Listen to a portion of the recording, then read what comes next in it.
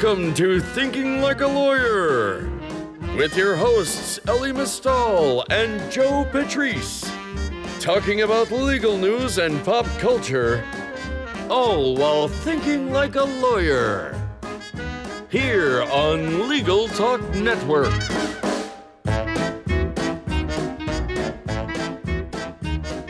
Hello, welcome to another edition of Thinking Like a Lawyer. I'm Joe Patrice from Above the Law. With me is my esteemed colleague, Ellie Mistal. Hi, Joe. Hey. How are you doing today? I'm good. You know, we're kind of doing the Bob Ross style here. You're calm, collected. I'm just pretty happy. I can't talk about it today because it's already happened by the time you've listened to this podcast. But on the off chance that you haven't been reading Above the Law for the past week, I suggest you do it. Yes, this is our attempt to have you be cognizant that things you talk about today won't be heard by people for a couple of days. I just want the people to be cognizant that we also have a website that people should probably read now and again.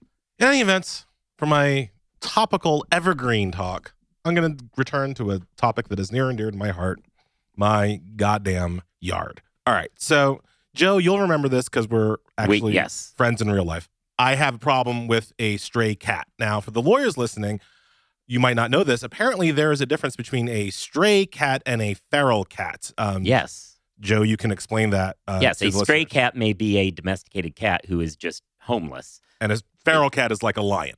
Well, right. It's like a tiny lion, like a really tiny lion, but sure. Right. I have one or the other that periodically, especially when it's cold, kind of comes into my yard area, and sleeps under various outcroppings. Obviously, when it's warm, the cat doesn't show up as much. But this summer, the cat would periodically sleep under various outcroppings and drink out of the pool, the kiddie pool that we had set up for the kids, because we would like leave the kiddie pool out kind of early in the day so the water would warm up and then bring the kids out at night. And on a couple of occasions, I saw the cat drinking out of the pool, which is bad because it's either stray or feral or rabid or like has AIDS. So, okay. So I call, as per your suggestion, I call the ASPCA to come out to my house and figure out what to do about this cat, right? Of course, both times the ASPCA comes out, the cat's gone. It's just, it knew it was being hunted or some shit. So the cat's just goddamn gone both times the ASPCA comes out. And I'm kind of like, well, you know, I'm a humane person. So I'm like, yeah. Can you leave like a trap for it? And the ASPCA guy's like, you want us to trap the cat? What the hell is that? What the hell's wrong with you? And I'm like, not kill it, just, capture it. Yeah. Capture it. No, they can't leave any kind of standing tiger traps for the damn cat. So they leave. And of course, like the next weekend that I don't call the ASPCA, the cat's back drinking out of the goddamn pool. Right. What am I supposed to do? Because it's about to get cold and we know the cat comes back when it's cold, but usually at night. Like, how am I supposed to humanely capture and either find this cat's owner or release it back into the wild that is not my house? So it drinks pool water. This is the heavy concern that you have? Over the summer. In the winter, it like needs warmth and food probably. Yeah. Who are these cats' owners? I mean, well, potentially nobody. That's the thing, right? Yeah, I don't quite see what the problem The problem is got a goddamn cat like on my property. Yeah, well, drinking out of the pool. Congratulations, you've got a pet cat now. Welcome to the party. So then, all right, mister, because you're a cat guy, right? I do enjoy cats. I'm a dog guy. Yeah. Am I now under some kind of moral or ethical or legal obligation to feed the cat, especially when it's cold? Am I under an obligation to make sure that it has, they drink milk, right? No, they don't do that. They do not do that. You don't need to do anything. If you don't provide it with food, it will go to your neighbors. It's not like you live in the country where there's no neighbor for a mile. Like, it will just move on to the next place over. If you wanted to be nice, you could provide it with some water, yes, but... I want to be nice, but I basically have the classic, like, Republican dilemma, right? I want to be nice to it, but I don't want to encourage its behavior. Interesting. Yeah, well, it doesn't get to choose whether or not it gets a job, right? So this cat you're not really encouraging anything other than whether it gets its food from you or your neighbor. So I think you're fine. I mean, the liberal in me is going to do what I did last winter, which is like... You're going to feed it, aren't you? Feed it and put a freaking blanket out. So you've got a pet cat. Congratulations. So anyway, that was our exploration of the legal obligations of owning an animal, I suppose. Not owning. Right. Of caring for a living being. So yeah, all right. Well, let's not talk about that anymore. How about Okay. No, we're going to talk about some legal technology. As you know, we've talked in the past about how legal technology is this trend that some lawyers don't quite understand. We've talked to some folks who've, given us some insights into what's going on in that space, and this is yet another take on that. So I was down at the internet, and you heard the episode where we did trivia, was down at the International Legal Technology Association convention. And while we were there, we also had some talks with our friends from CasePoint, and we decided to have them on to talk a little bit about technology and what's going on. So rather than have anybody talk on top of each other, let me go through this one by one. Haresh, do you want to introduce yourself and your job? And then we'll do the same thing with Dave and then get into this. Yeah, absolutely. Thank you, Joe. Thank you, Ellie. Appreciate the opportunity. As Joe mentioned, my name is Haresh Pangalia. I'm actually the CEO of CasePoint. And my job is just to make sure that the ship keeps running in terms of making sure that our technology direction is correct, our customers are serviced, and quite honestly, that we keep paying the bills. Fair enough. So, David, do you want to introduce yourself now? Sure. Hi, Joe and Ellie. My name is David Carnes. I'm the Chief Strategy Officer of CasePoint. Been here for 8 years, and I probably think way too much about legal technology in general. And Ellie, I think you probably should get a catnip for your neighbors and hand them out as gifts. Ooh, that is some devious shit right there. That is pretty impressive. All right, so now we have a new leader in the clubhouse on how Ellie should deal with the cat. So, guys, I guess let's talk kind of at the 30,000 foot level about the industry first, and then we'll go into some of the stuff that you're all doing. Legal technology.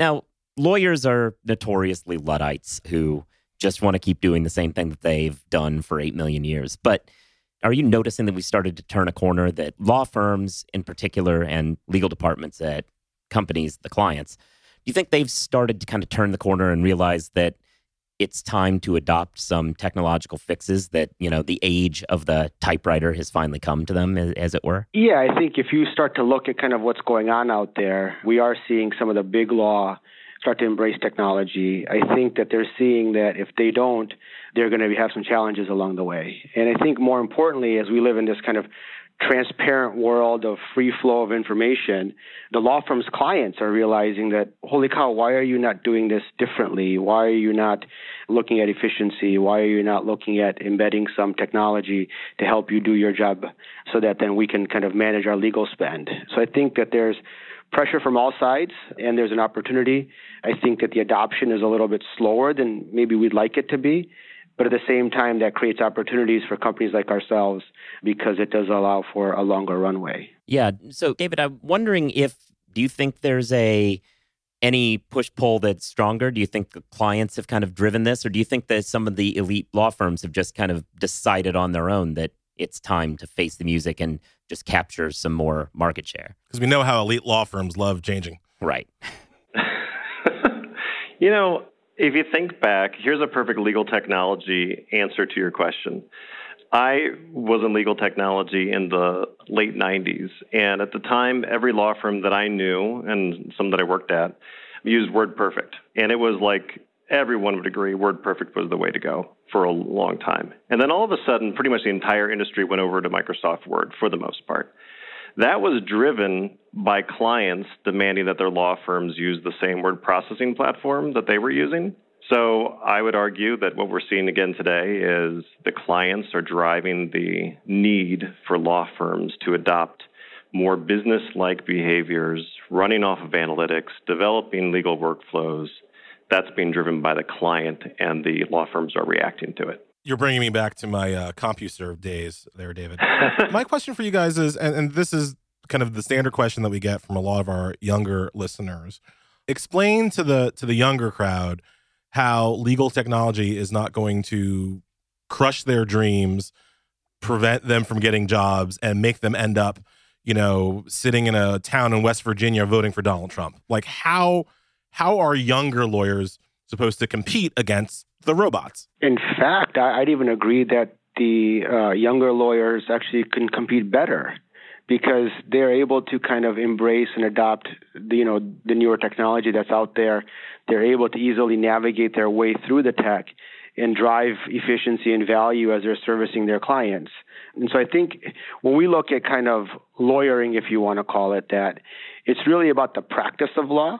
The practice of law is not going to go anywhere. The need for legal advice and legal counsel is always going to be there. It's just about how is it delivered and what tools are used to deliver it in, the most efficient way possible. I love that answer. The younger people are going to merge with the technology, become like symbiotes, and it'll be the old people who were just relying on their old, grit and gumption who are cast out. I like that. It's the future. Yeah, no, I mean, I certainly think that's true as far as who's going to be more likely to adopt this stuff. And, one thing that Ellie said that really is key is there's some kind of snake oil level of legal tech that is, this could replace lawyers and whatever. And then there's the other level that is just much like a WordPerfect or a Word. It's really just a tool that makes things run a little bit faster. And it's not going out to replace you. It's about to make you more efficient, which I guess this might be the right place to transition into talking a little bit about CasePoint itself. So what does CasePoint bring to the table, and how does it fit into the legal workflow? Yeah, so I think it's not really kind of a WordPerfect or a Word analogy, but it's something a little bit more than that. I think it's about kind of bringing a new way of thinking and a kind of a new approach to how, we manage e-discovery within the legal tech space. And it's really about how are our clients looking at e-discovery as a whole, and are they willing to embrace kind of the newer technology that's out there? We've been in business for 10 years, so obviously we have all of the basic building blocks of a normal e-discovery process, if you want to call it that. But it's really about the way that we deliver the platform and the way that it's consumed and kind of some of the overarching functionality that we offer around analytics and machine learning and automation and things along those lines that differentiate us. And so I think ultimately what it comes down to is when you look at kind of the volume of data that's out there and what needs to be consumed, and as that's growing exponentially, I think that if lawyers are not using the right technology, they're going to get buried, and opposing counsel is going to prevail because they're going to have better speed of execution if they're leveraging the right tools.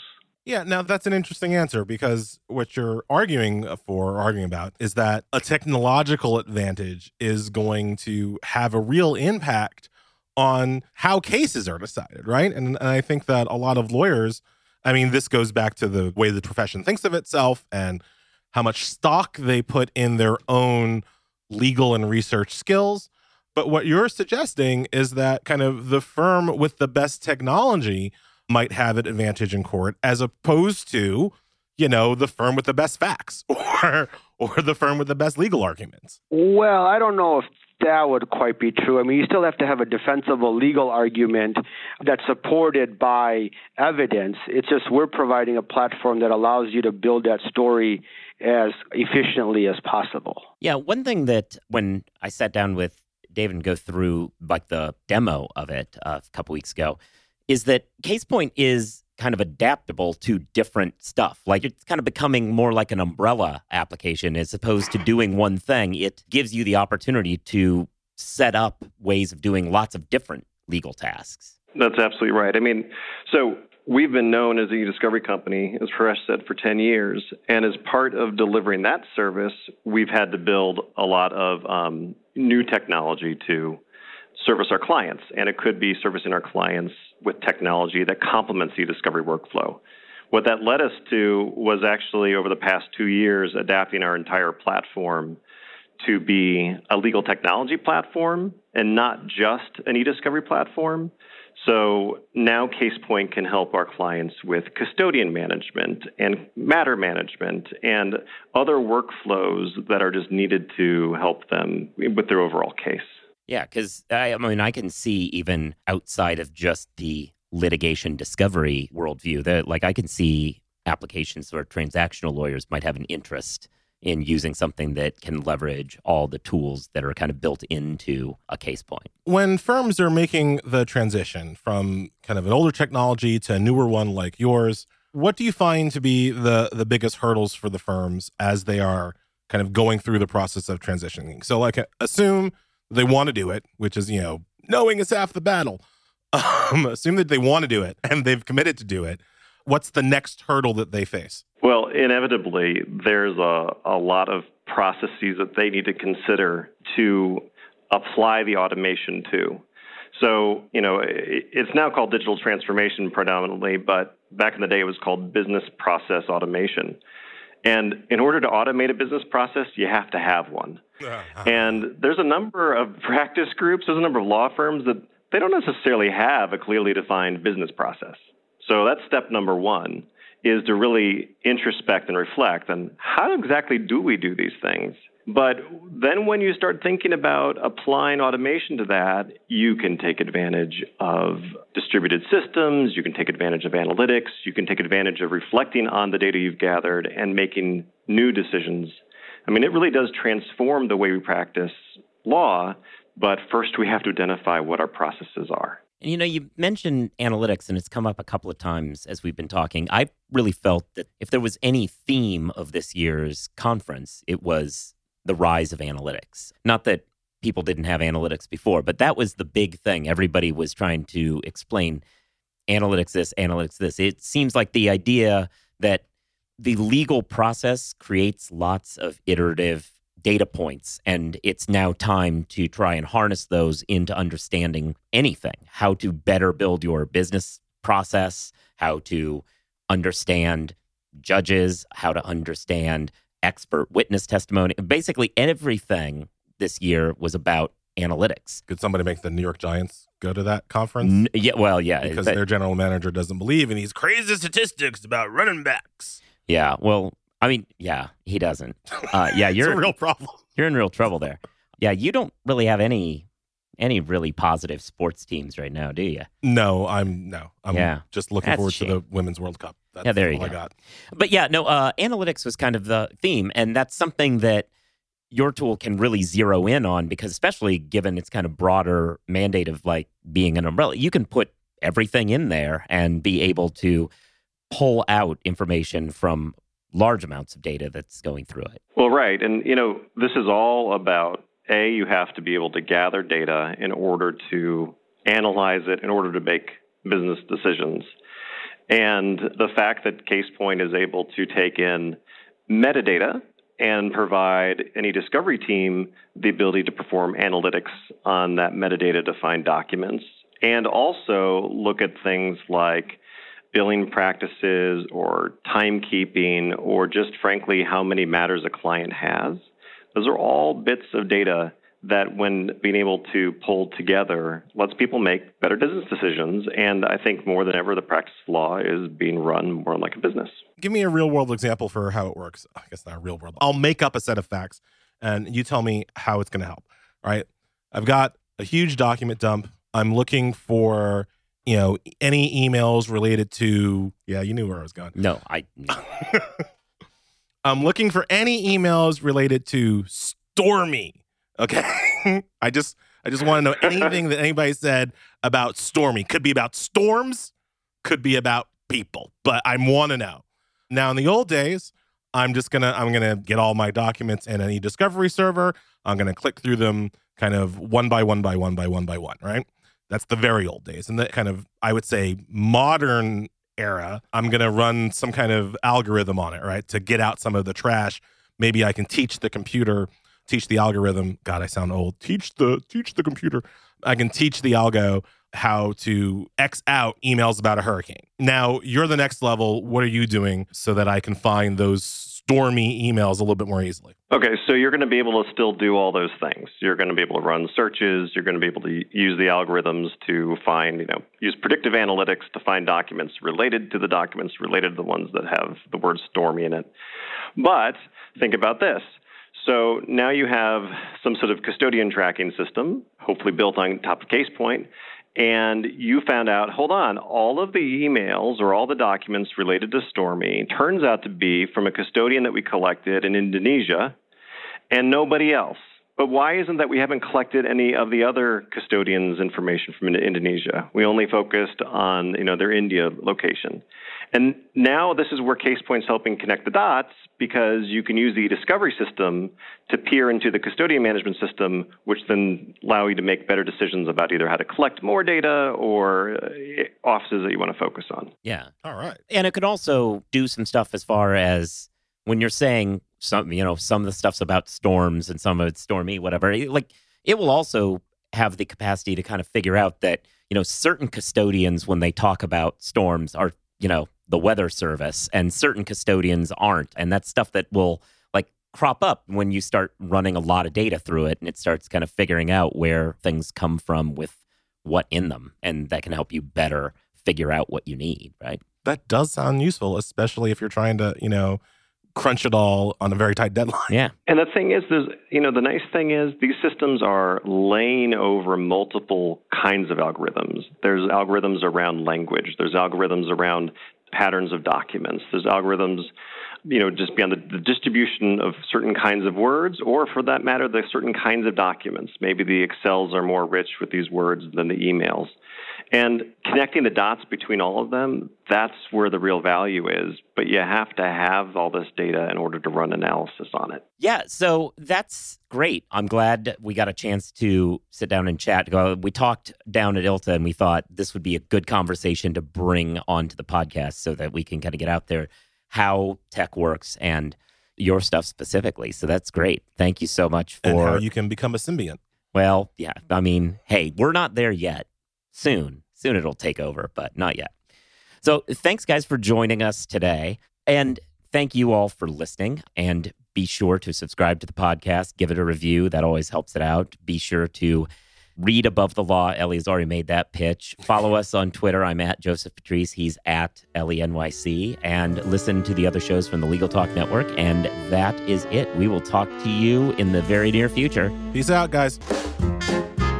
If you'd like more information about what you've heard today, please visit LegalTalkNetwork.com. You can also find us at AboveTheLaw.com, ATLRedline.com, iTunes, RSS, Twitter, and Facebook. The views expressed by the participants of this program are their own and do not represent the views of, nor are they endorsed by, Legal Talk Network, its officers, directors, employees, agents, representatives, shareholders, and subsidiaries. None of the content should be considered legal advice. As always, consult a lawyer.